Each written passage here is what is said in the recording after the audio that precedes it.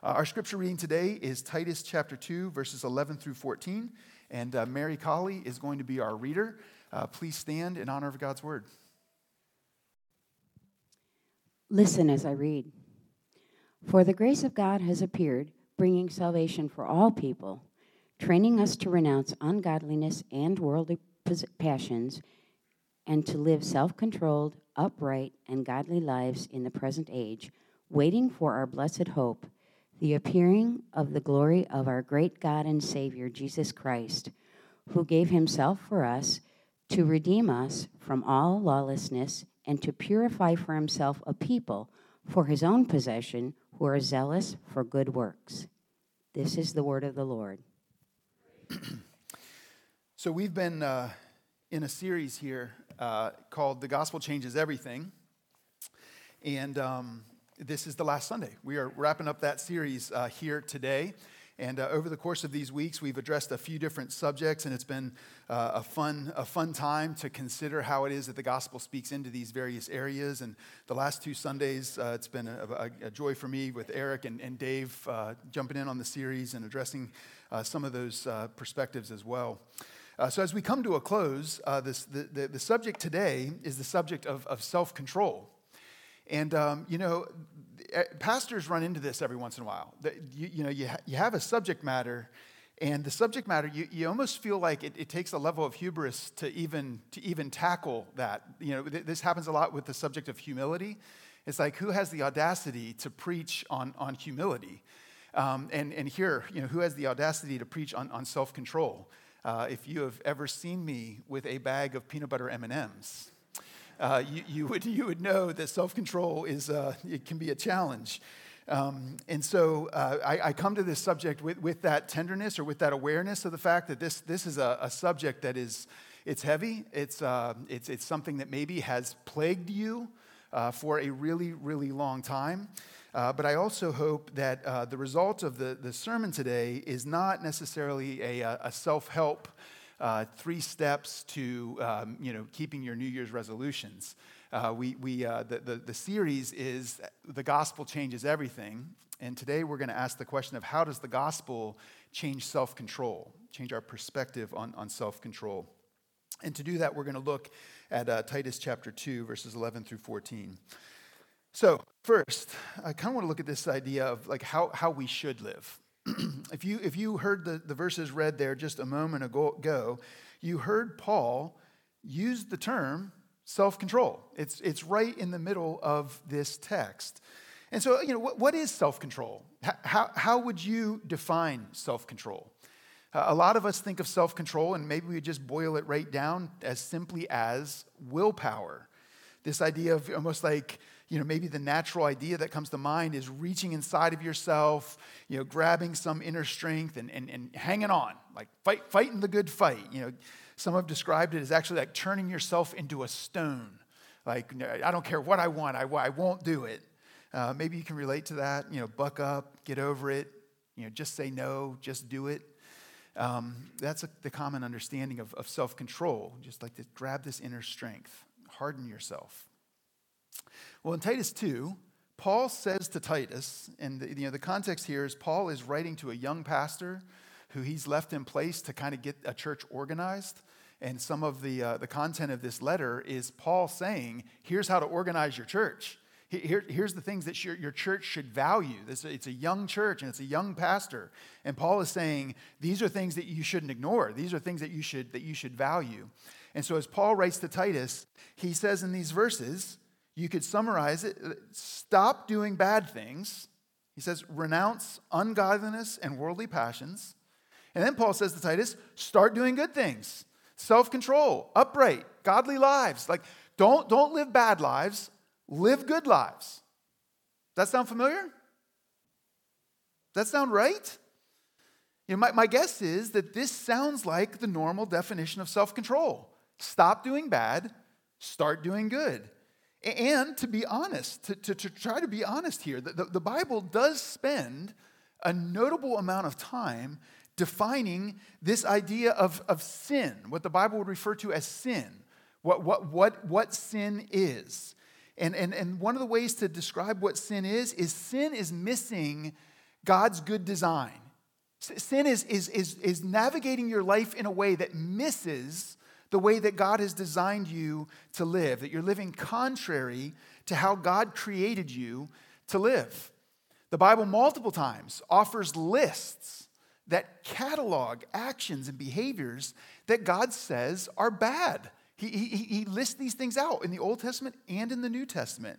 And the Bible goes on to say, don't do those things. The Bible also spends a notable amount of time, sometimes in direct proximity, of giving a catalog or a list of things that we should do, of things that God says are right. And then the Bible goes on to say, do those things. So God tells us that the bad deeds will harm us and that the good deeds will bless us. The Bible, time and time again, indicates that obedience matters. The Bible also tells us, though, that we have a problem in our hearts. And that problem is going to cause us to want to do the bad things and not want to do the good things. In other words, we really are in need of self-control. As you just kind of take an overview of the content of the Bible and say, okay, I'm gonna do that, you're gonna find out that that's not so easy. Self-control is, if you were being general about this, it's a character trait that most people have valued. They have in the past and they do now. The New Testament was written in a culture that was heavily influenced by Greek culture. And Greek culture loved self-control. It was one of Aristotle's top 4 virtues. It made the top 4. Our culture thinks pretty positively of it too. Now, we might not like it. It might not bring warm and fuzzy feelings, but we would say that's something that's a good thing. Every January, there's a lot of talk about developing self-control as we all make way too long lists of New Year's resolutions. So how's it going? How's it going? How is it going when you think about the way that you should live? When you think about the lists that the Bible offers? Well, over the course of history, many have taken the content of the Bible and done what I just said. Okay, let's do it. God says these are bad. God says these are good. God says these bad things are going to harm us. These good things are going to bless us.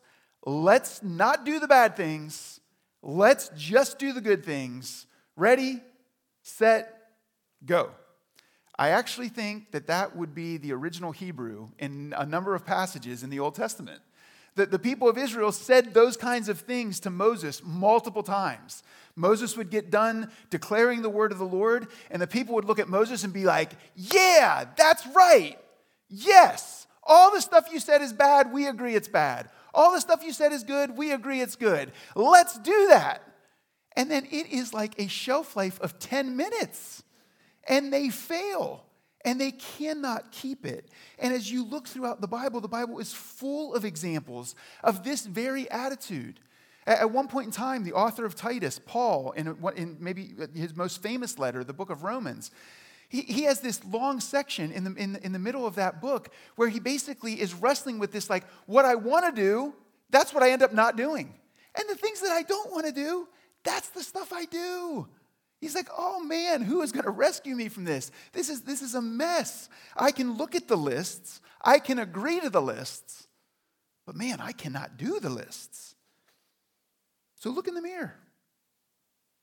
I totally understand that for some of you in this room, your list may be very, very different than the Bible's list. You may look at the scriptures and say, I see them as valuable, but they don't control me. Like, I determine my own life. I determine my own values. I determine what's important. I think the Bible has some stuff to offer, but I think it's archaic. So look, I understand that some of you, your lists may be different than the Bible's list.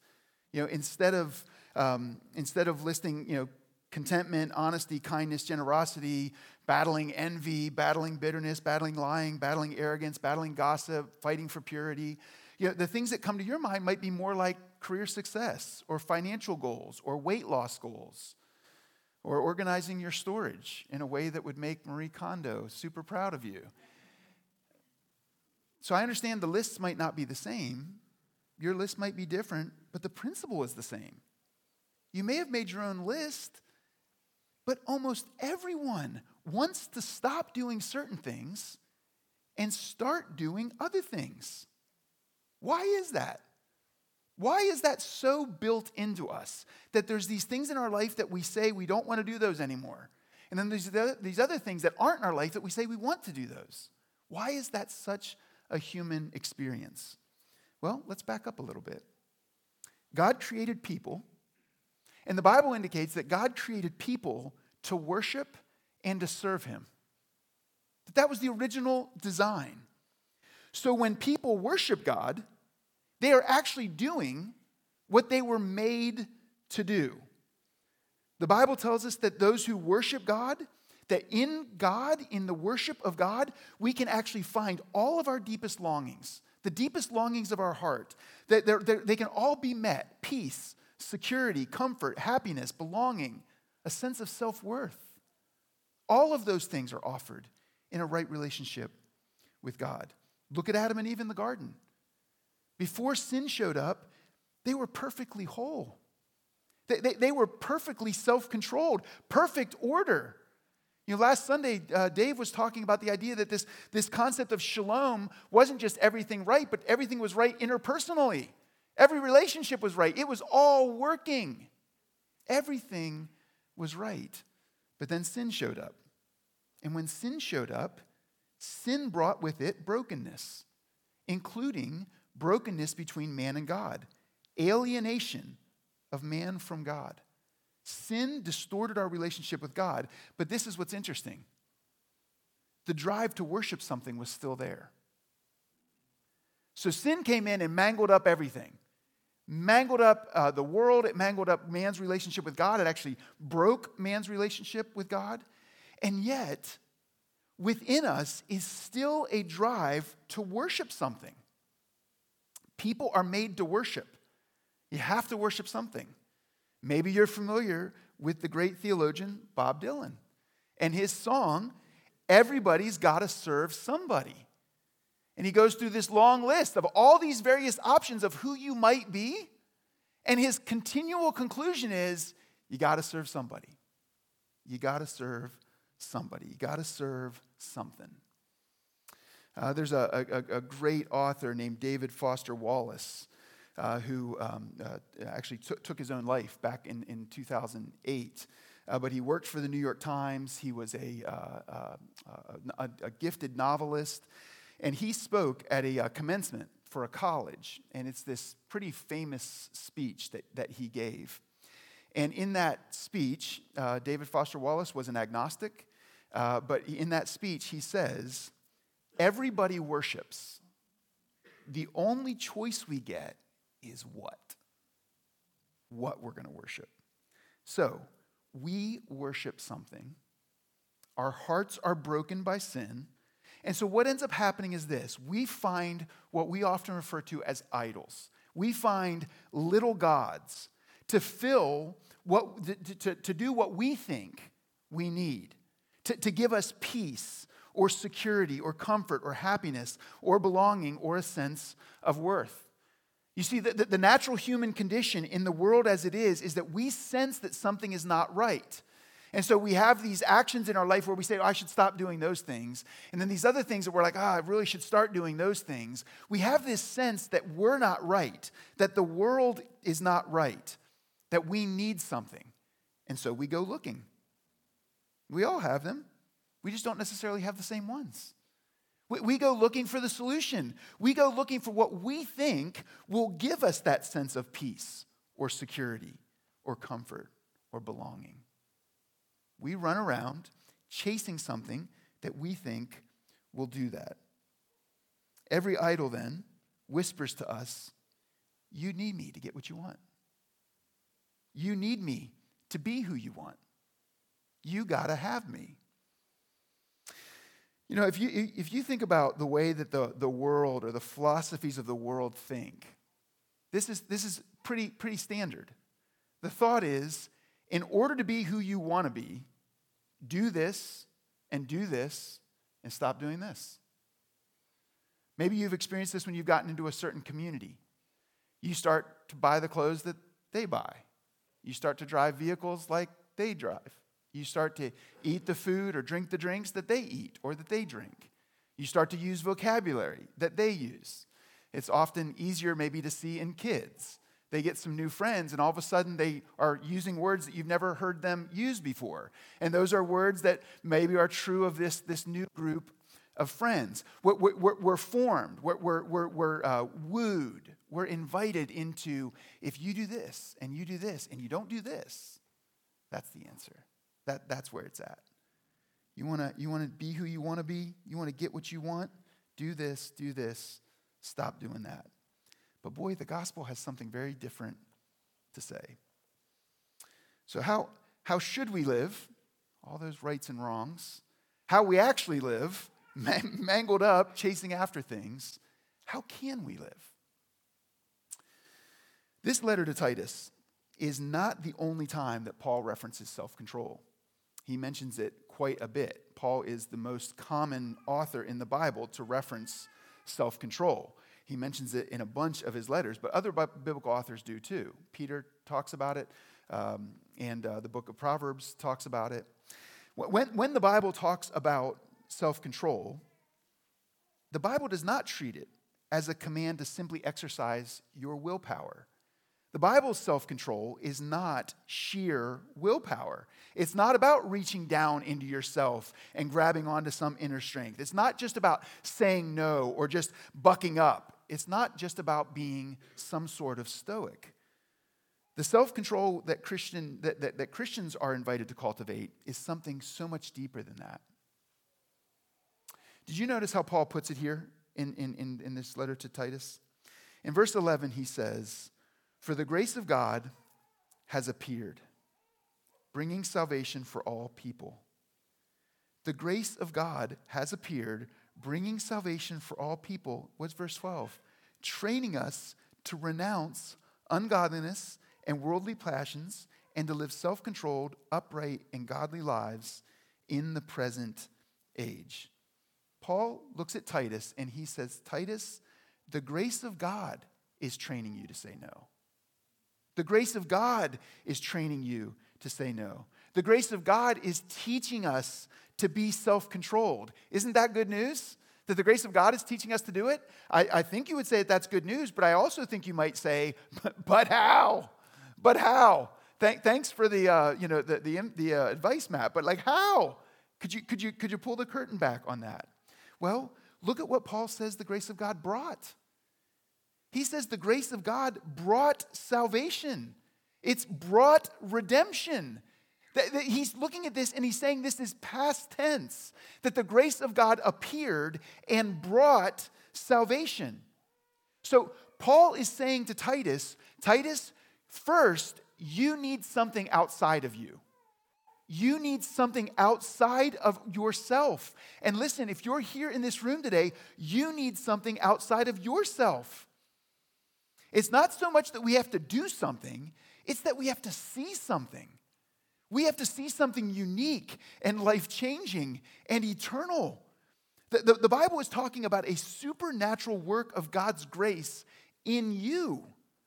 So all these philosophies of life that basically say, in order to become who you want to be, in order to be what you want to be, stop doing this and start doing that, that's what all those philosophies say. But Christianity says this: because you've already attained your truest identity, because you've already been rescued, be what you already are. Paul looks at Titus and says, the grace of God that already appeared, it already showed up, it already brought salvation. Because that grace of God appeared, because that grace of God is here, because you have been saved, be who you are. Live out who you are. In Christ, you have actually been reconnected to your Creator. You now have the resources to live out your original design. We just rehearsed what happened in the garden, that sin showed up in this perfect environment. Sin showed up and broke that. The message of the gospel is that if that effect is being reversed, that Jesus came to actually restore man's relationship with God. And in Christ, that's exactly what he does. Now, sure, there is still a list of do's and don'ts, but the motivation is completely different. You never see behaviorism in Bible. You never see the Bible saying, just do it. The Bible is always saying, look at what Jesus has done. You're a child of God now. This is why you should live righteously. You're a son, you're a daughter of the King. That's why you should love. Look at what he's done for you. You know what another passage in the Bible says? You want to know why you love it all? Because he first loved you. The Bible is constantly doing this. The Bible says, while we are still sinners, Christ died for us. The Bible's always saying, get out a rearview mirror. Look back there. It's going to stun you, and it's going to change you. See who you are. Look at who you are. It is amazing. You see, what is the gospel? One of the favorite ways that we have here of explaining it is this idea that the gospel is that you are so sinful that someone had to die for you. Now, if you're like me and like everybody else, you want to downplay your sin. You want to say, well, I know I've made mistakes, but I don't think they're that bad. And a lot of other people have done things that are way worse than what I've done. And we want to downplay our sin. But the message of the gospel comes along and says, no, your sin is way worse than that. Your sin is so bad that someone had to die for you. But you are so loved that the one who had to die for you wanted to die for you. And so, because he has done that, because he died in your place, now your sins can be put away. You can actually accept this free gift of forgiveness from Jesus it's not based on your work, it's based on his work. That this message of the gospel, this redemption, this salvation, that the grace of God, when it appeared, when Jesus appeared, when that showed up, what it brought was the work of another on your behalf. This salvation is not based on what you've done. It's based on what another has done in your place. That's the gospel. Now, what happens if you reject that? What happens if you hear that message and you say, no, I don't think so. That sounds too easy. Or I don't buy into that. Of course, certainly I've got to do something. Well, if you reject that, then you're either going to end up with religion of truth without grace, or you're going to end up with a religion of grace that doesn't have any truth. The beauty of the gospel is that it brings both of those things, truth and grace, to bear. You know what religion with truth and no grace looks like. If you've been in the church for a long time, my bet is that you've spent time in a church where that's the dominant idea. It's a big part of my upbringing. It's what we call moralism. Truth without grace says, be good and God will love you. Do lots of good things and maybe God will smile at you at the end of the day. If you tally up enough good things, maybe God will be happy with you. So do the right thing and God will love you. Why are people that are thinking that way, why are they obeying God? They are obeying God to try to become a child of God. They're obeying God to try to get God to accept them. But what's the other option? The other option is grace without truth. And this is the perspective that's pretty dominant in our culture too. And that is that God loves you just the way you are. Nobody can tell you what's right or wrong. You have to figure that out for yourself. Dance to your own song. Write your own story. Be true to yourself. Determine your true self. That's individualism. That's someone who's saying, I've thrown all of this off and I'm going to determine my own future. You see, it leaves you with either moralism or individualism. But in both cases, people are frantically trying to become what they want to be. They're trying to develop it. They're doing what they're doing to try to get something. But that's what's so crazy about the gospel. The gospel actually says, no, it's opposite of that. You're told right here in Titus chapter 2 that when Jesus Christ came, when the grace of God appeared, he brought our salvation. When John talks about the coming of Jesus, he says that Jesus showed up and he was full of grace and truth. He brings this to bear in such a rich, deep way. Jesus brought our real salvation. It's already true. We're not trying to earn it. I mentioned David Foster Wallace a moment ago, and that quote that he had about everybody worships, we just get to pick. Well, he has a lot more to say. Here's a little section of his speech from that commencement speech. He says, in the day-to-day trenches of adult life, there is actually no such thing as atheism. There is no such thing as not worshiping. And the quote, everybody worships. The only choice we get is what to worship. These are some of the examples that he gives later in the speech. If you worship money and things, if they are where you tap real meaning in your life, then you will never have enough. You will never feel you have enough. It's the truth. Worship your own body and beauty and sexual allure, and you will always feel ugly. And when time and age start showing up, you will die 1,000,000 deaths before they finally plant you in the ground. Worship power. You will feel weak and afraid, and you will need ever more power over others to keep your fear at bay. Worship your intellect, being seen as smart. You will end up feeling stupid. You will end up feeling like a fraud, always on the verge of being found out, and so on.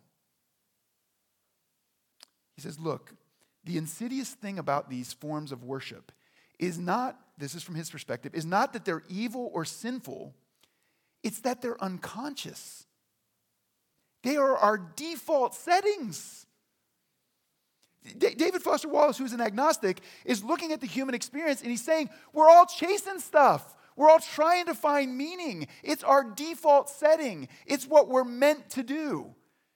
Now, David Foster Wallace didn't have a way to orient himself to the message of the gospel, to the message of the Bible. But these instincts are right. If you worship money, if you worship your beauty, if you worship power, if you worship your intellect, you're going to live a life of chasing it. That idol is whispering to me, you got to have me to get what you want. And it will ask you to sacrifice everything at the altar. Think about people who worship their careers. Think about what are they willing to sacrifice to advance their careers? They sacrifice everything at the altar of their job. And we could walk through any one of these and point out the exact same thing. In that sense, David Foster Wallace is right. And so is Paul. The grace of God appeared and it changed everything. The appearing of the grace of God, it means that we've already we have become the children of God legally. That's the gist here, is that when his work gets applied to us, we legally are adopted into the family of God. It's a past tense reality. And now we're just simply trying to live it out. We're thinking about the implications. What are the implications of me being legally in the family of God? What are the implications of my heart having been made new? What are the implications of the fact that Jesus has already saved me? The Bible, it does not tell us, do this and do this and do this and become a child of God. No. It says do this and do this and do this because you are a child of God. That is dramatically different.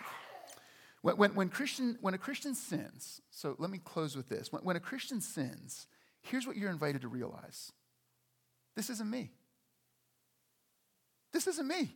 I don't have to live like this anymore. This is not my true identity. That is utterly different from all the other systems and how they operate. The other philosophies say you better be good or God is going to get you. Christianity says you can trust God's good way because he's already got you. He already has you. And as we read in the scriptures, it's like no one can pluck you out of his hand. We are not working for love. If you have run to God in Christ, you are not working for love. You are working from love. Look at these last verses, 13 and 14.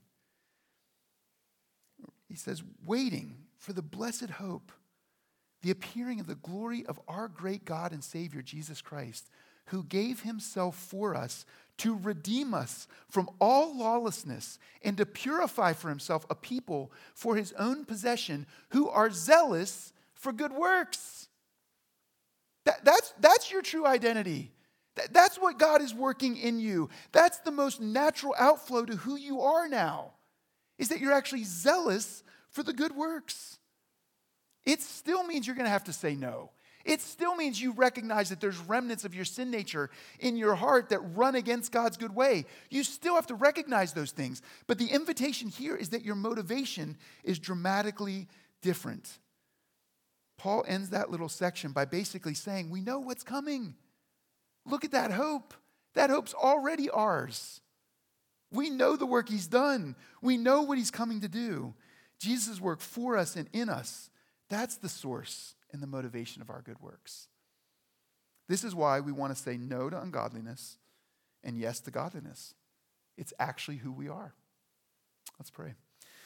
God, thank you for this text of Scripture and for Paul laying down so clearly the life-changing, world-changing impact of the grace of God showing up, of the grace of God appearing. And when Jesus showed up, he brought with him salvation, redemption, and it's a free gift. God, it changes who we are. It changes fundamentally what family we're in. It changes our identity. It offers to us the life that we were meant to lead. God, would you help us as we recognize, yes, there are long lists of do's and long lists of don'ts, but those lists aren't meant for us to try to earn. It can't be earned. Instead, God, it's an outflow. It's a recognition of your way actually being for our good. God, would you help us to be zealous for good works? In Jesus' name we pray. Amen.